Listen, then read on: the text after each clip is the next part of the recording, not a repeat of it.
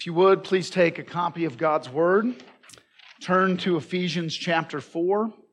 Ephesians 4, we're going to look at verses 11 through 16. You might remember just last week we read through verse 12 of this chapter. So why are we backing up? Well, verse 11 is the beginning of the sentence, and I just felt like it made sense to begin at the beginning of the sentence, even though most of our focus will be on verse 13 and beyond. Pray for me. My watch and all of the clocks in the church did not fall back. So there's always a moment of panic where I say, am I horribly late? Did I somehow spend an hour longer preaching than I thought I did? That's always an interesting phenomenon on first service. But without further ado, let's give our attention to the reading of God's holy, inerrant, and inspired word. Ephesians 4, verse 11, starting there.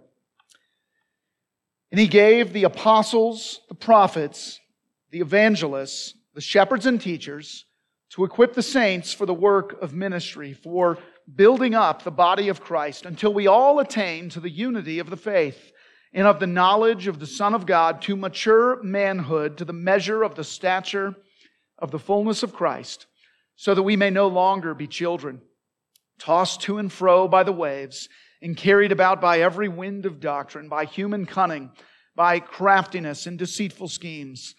Rather, speaking the truth in love, we are to grow up in every way into Him who is the head, into Christ, from whom the whole body, joined and held together by every joint with which it is equipped, when each part is working properly, makes the body grow so that it builds itself up in love.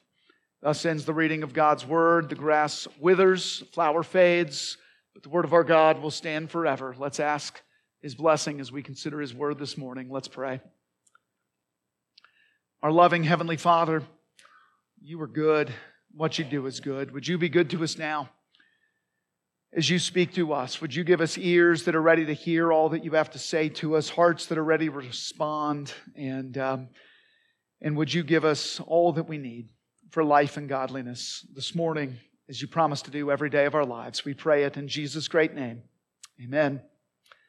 Because Jesus died for you, He expects you to grow up and get along, to stand up for something, and to take that stand in love, because He died for you, if indeed you've trusted in Him for salvation. But yes, He has expectations, hopes, goals, a vision for His church for whom He died. And these hopes are not mere wishful thinking. He has equipped us to accomplish these things. For example, hasn't He given each of us the indwelling Spirit to grow up and get along? Standing up for something. Well, we're all willing to fight for something. Talk to us for long enough, you'll figure out what that is.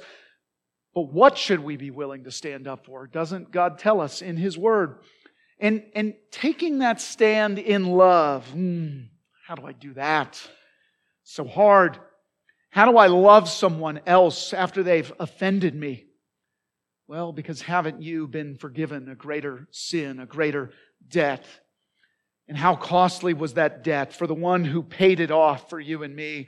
As Paul says, ironically, to the Ephesian elders in Acts 20, verse 28, Church of God, it was bought with His own precious blood, precious, costly blood. As an old hymn says, love so amazing, so divine, demands my soul, my life, my all. Similar to what we sang earlier, Jesus paid it all to Him I owe. You see, our challenge this morning, maybe for the rest of our time in Ephesians, is to not minimize the demands of the gospel, nor to ignore the power of the gospel. Not to minimize its demands, not to ignore its power. We can't minimize its demands because we're not going to achieve them on our own, just accidentally. And if we don't, then we won't achieve the unity, the maturity, all these things we've been talking about, the stability, the love that God envisions for the church. We won't be the shining city on a hill without some demanding effort, right? But we also can't minimize the power of the gospel because we will fall short of all these demands. Maybe we fell short this week, this morning, Maybe we were immature and short-tempered. Maybe we were wishy-washy on the important things or too dogmatic about the non-essentials. Maybe we valued truth over love or love over truth. See, we're not going to meet our goal without truth, without demands. And we won't have the hope to keep going without the power of the gospel, without forgiveness. So I want us to remember that. I want us to remember and explore this idea this morning. God's blood-bought gifts of salvation and of service. They empower us to attain unity and maturity. They empower us to clarify our essential doctrines. And they require us to grow in truth and love together. Does that sound hard? Some of it should. We can't do that on our own. Does it also sound hopeful? Should, because we have the Spirit dwelling in us to equip us for this task.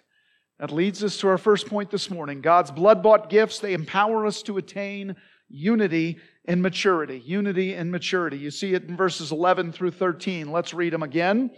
And He gave the apostles, the prophets, the evangelists, the shepherds and teachers to equip the saints for the work of ministry, for building up the body of Christ, until we all attain to the unity of the faith and of the knowledge of the Son of God, to mature manhood, to the measure of the stature of the fullness of Christ. We have gifts of service. We talked about them last week. Verse 11's list. It's teaching, empowering, equipping gifts. It's a partial list.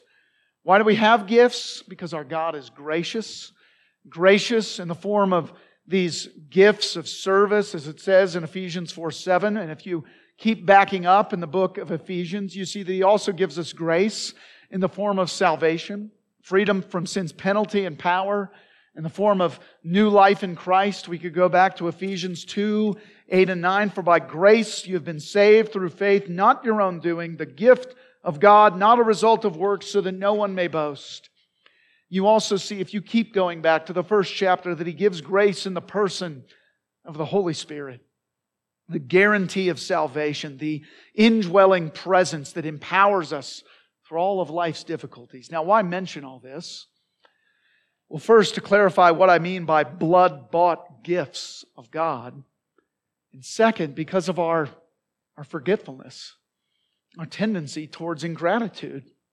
You see, if we aren't careful, we can hear Paul's commands as something like this: God wants you to try hard. Christianity is about grit, effort, duty, all these things. And it is. But it's not only about that, right? We endeavor to live as becomes the followers of Jesus Christ. That's part of membership vow number 3, but it's part of it.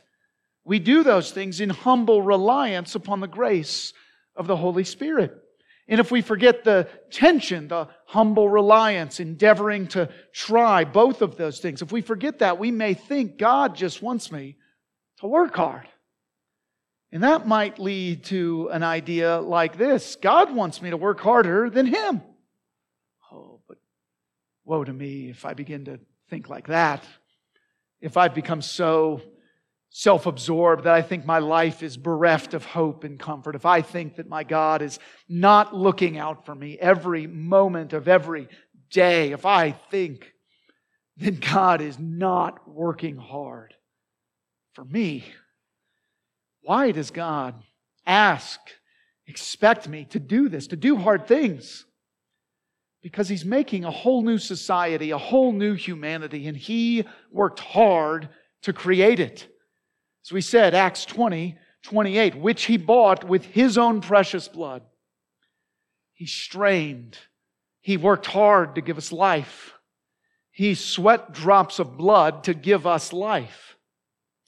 And now He's given us gifts to help us maintain and attain the good life together, the beginnings of the life more abundant and free.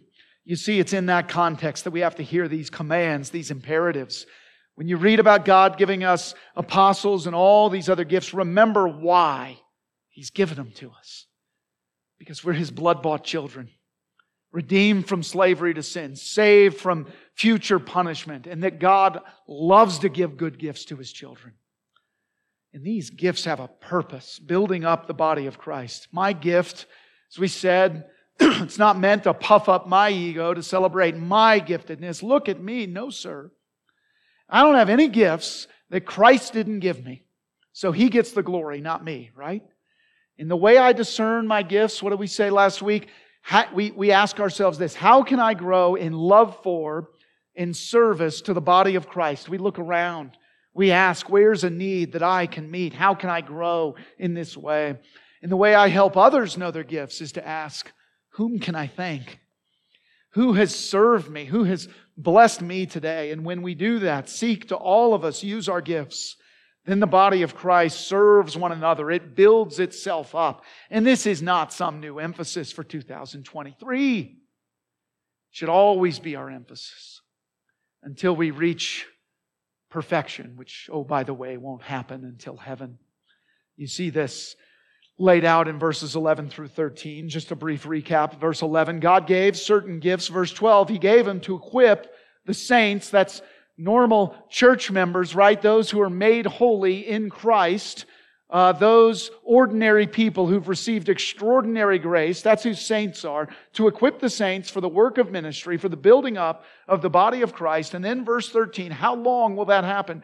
Until we all attain to the unity of the faith and of the knowledge of the Son of God, to mature manhood, to the measure of the stature of the fullness of Christ. Calvin says we must make progress until death. But even as we say that, there's some tension here, isn't there? Because on the one hand, we've already been given this gift of unity and oneness. We have one Lord, one faith, one baptism. We have unity. Each one of us are indwelled by the same Holy Spirit. And yet, Paul tells us to be eager to maintain this unity. As we said, maintain visible expressions of this unity that we already have in Christ. Don't be a walking contradiction.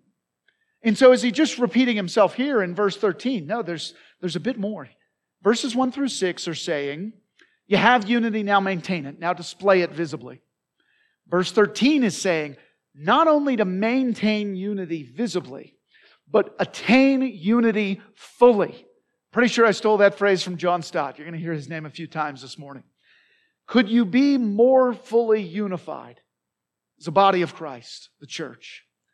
Could you do a better job of celebrating the biblical God-given gifts of others? I'm not saying this to beat all of us down. I'm saying, do we still have work to do?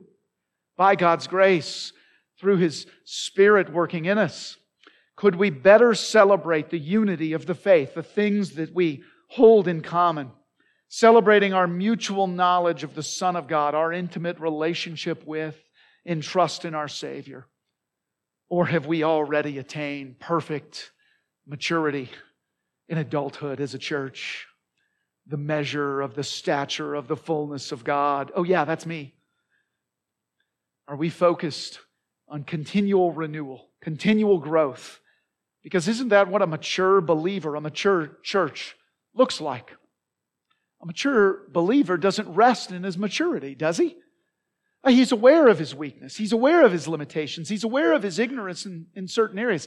He's aware of his sin. He hates it, wants to name it, flee it, kill it, and live more and more unto righteousness. Isn't that what a mature believer looks like? He doesn't run around telling you how mature he is. And this, of course, should be true for the whole church, not just certain individuals. Because the goal is mutual maturity. Now, at the same time, the main thing you can control in the mutual church-wide maturity equation, the main thing you can control in that is your own spiritual maturity, right? You can be mature. You can serve others. You can lead a horse to water, as they say, but you can't make him drink. You can model maturity, assist others in maturity, but it's up to them, right? That's why our primary goal now, years from now, shouldn't be shopping for the perfect church, but serving the church we're in. Shopping for perfection. It's a sneaky way to grow more critical of others' shortcomings, isn't it? But serving can be a way of saying, how can I help others grow even more mature? How can I focus on myself? How can I grow in love and service for others and help them reach this goal as well? Because again, the goal is mutual unity, mutual maturity. That's kind of hard. That's probably going to require humility and gentleness and patience and forbearance and love, those 5 qualities that Paul mentions at the beginning of the chapter. It's probably going to take effort, physically, emotionally. Is that too much to ask?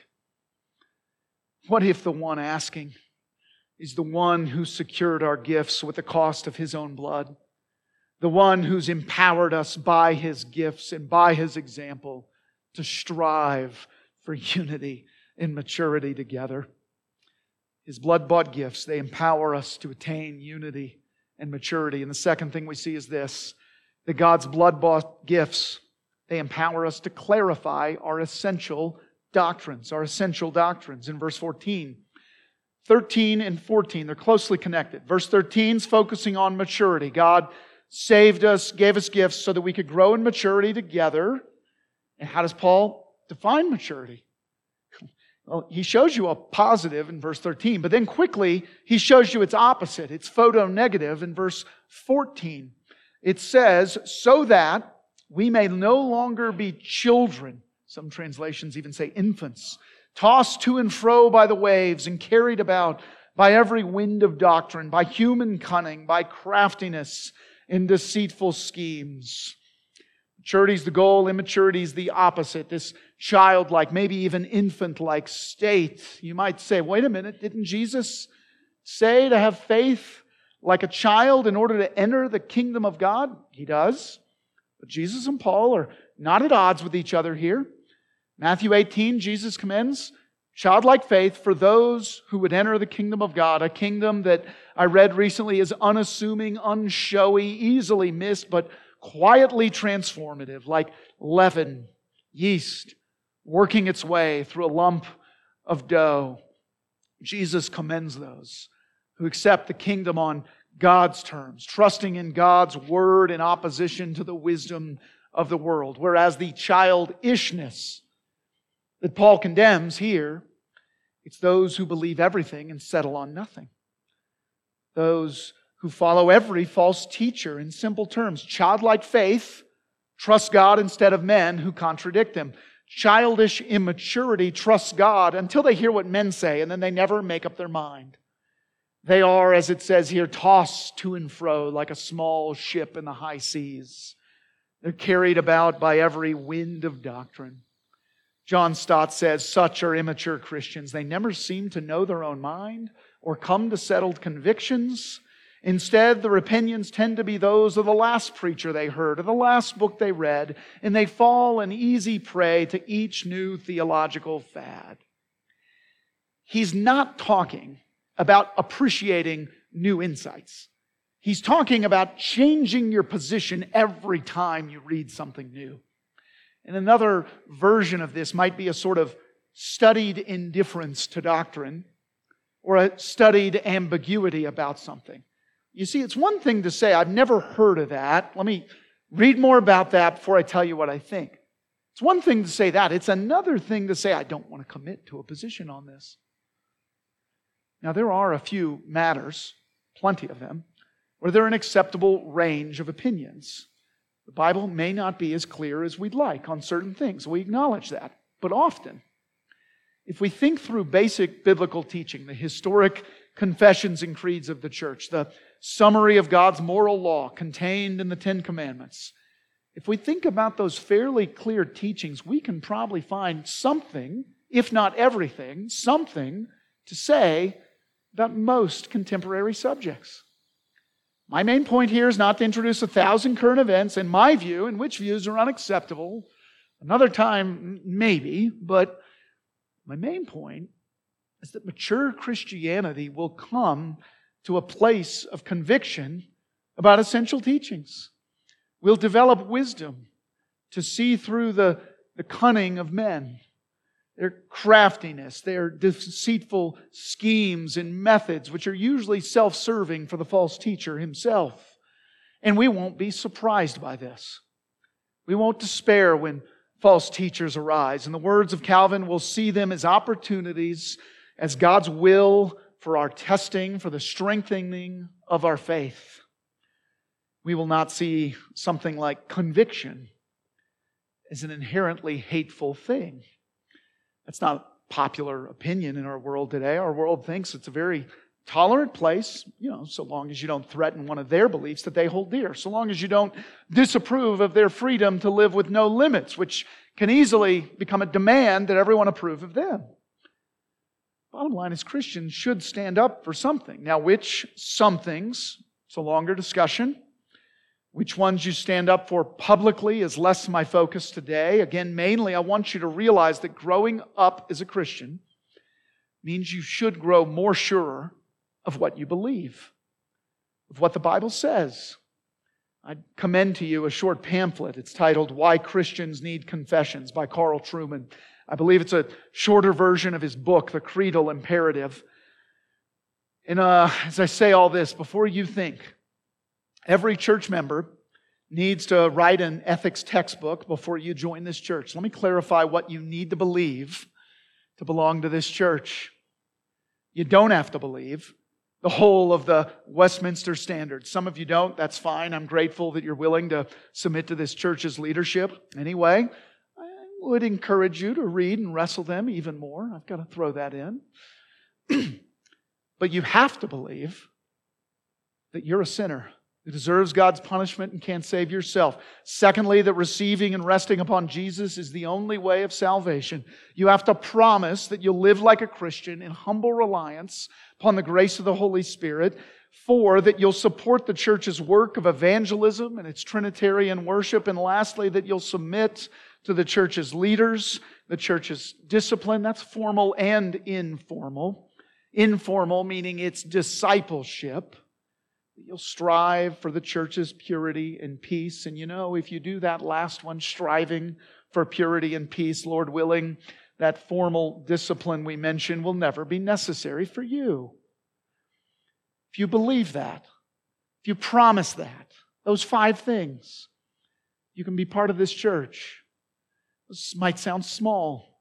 I think they're very countercultural, and I would hope that a mature Christian wants to proclaim those things publicly, wants to be held accountable to those things, either to this church or by another church. Because the alternative is a man or woman who's blown this way and that by every false teacher, by every new trend on TikTok, a slave to the fad of the moment, slave to passions and pleasures, as Ephesians 2 says, the kind of slavery that Jesus died to save us from, so that He might give us something solid, something enduring, something true.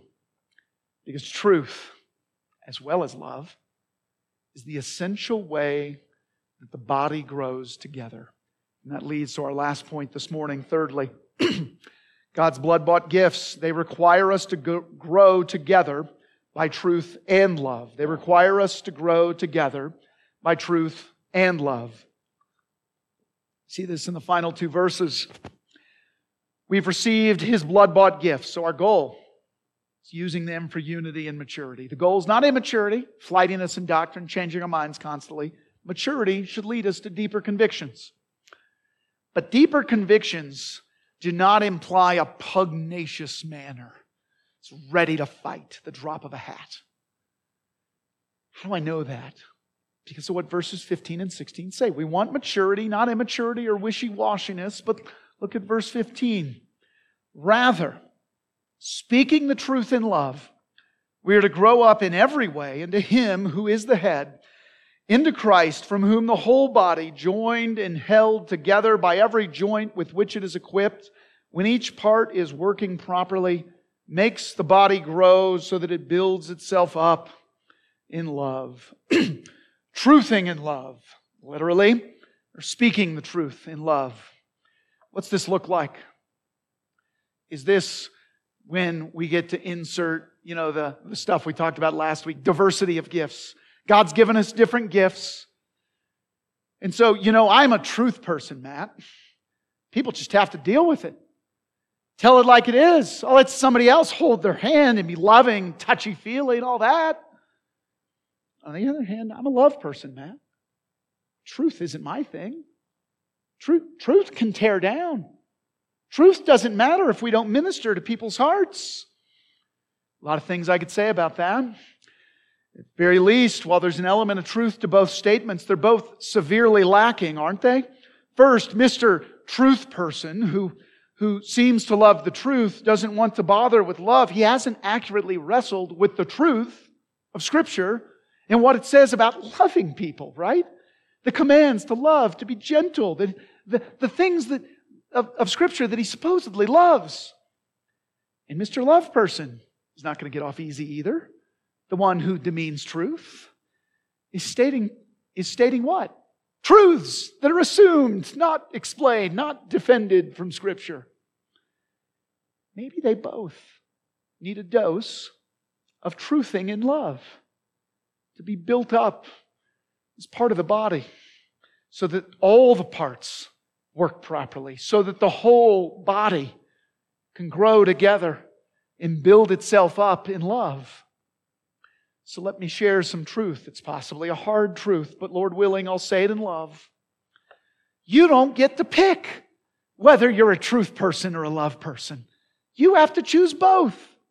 The Bible commands us to choose both together, speaking the truth in love. That's how we grow together.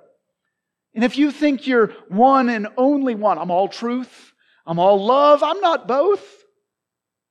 My friend, you need some tough love, some hard truth, some truth spoken in love. You see, I have to do this a lot.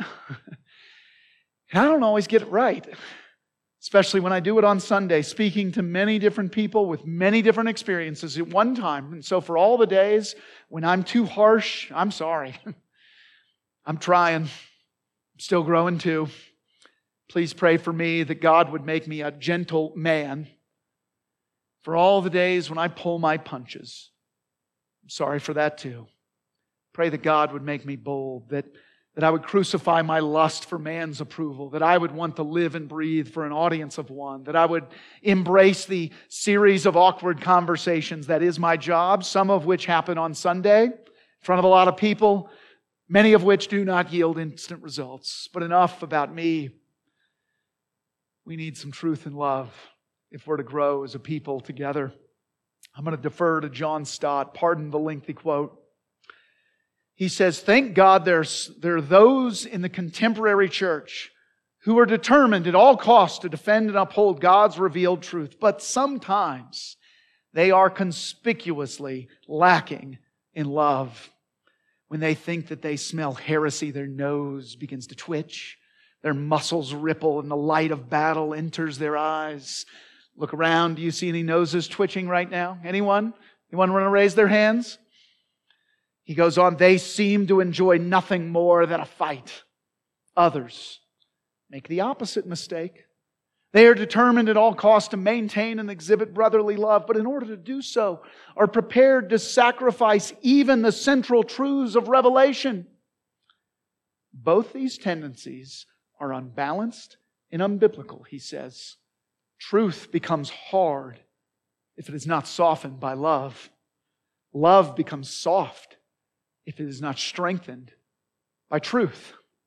The apostle calls us to hold the two together, which should not be difficult for Spirit-filled believers, since the Holy Spirit is Himself the Spirit of truth, and His first fruit is love.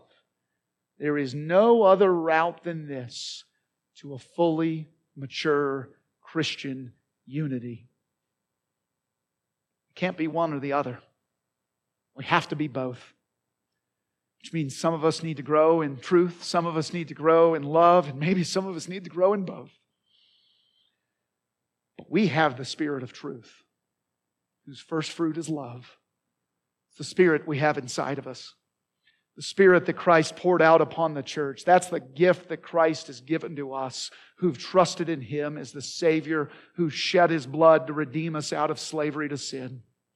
And we are no longer slaves, hated by others and hating one another, as Titus says, because the grace, the goodness, the loving kindness of God our Savior has appeared teaching us to say no to worldly passions, teaching us to say yes to godliness, to a growing maturity and unity, to stability, to a family that loves one another enough to speak the truth and to speak it in love. A family that wants to grow up together with soft yet solid truth and hard but humble love. Soft truth, strong love. It's who God calls us to be. A church that embraces the whole Christ, the Holy One who also condescends in mercy to the unholy. So let's take hold of Him, all of Him, the whole Christ, so that we can grow in His grace together. Let's pray.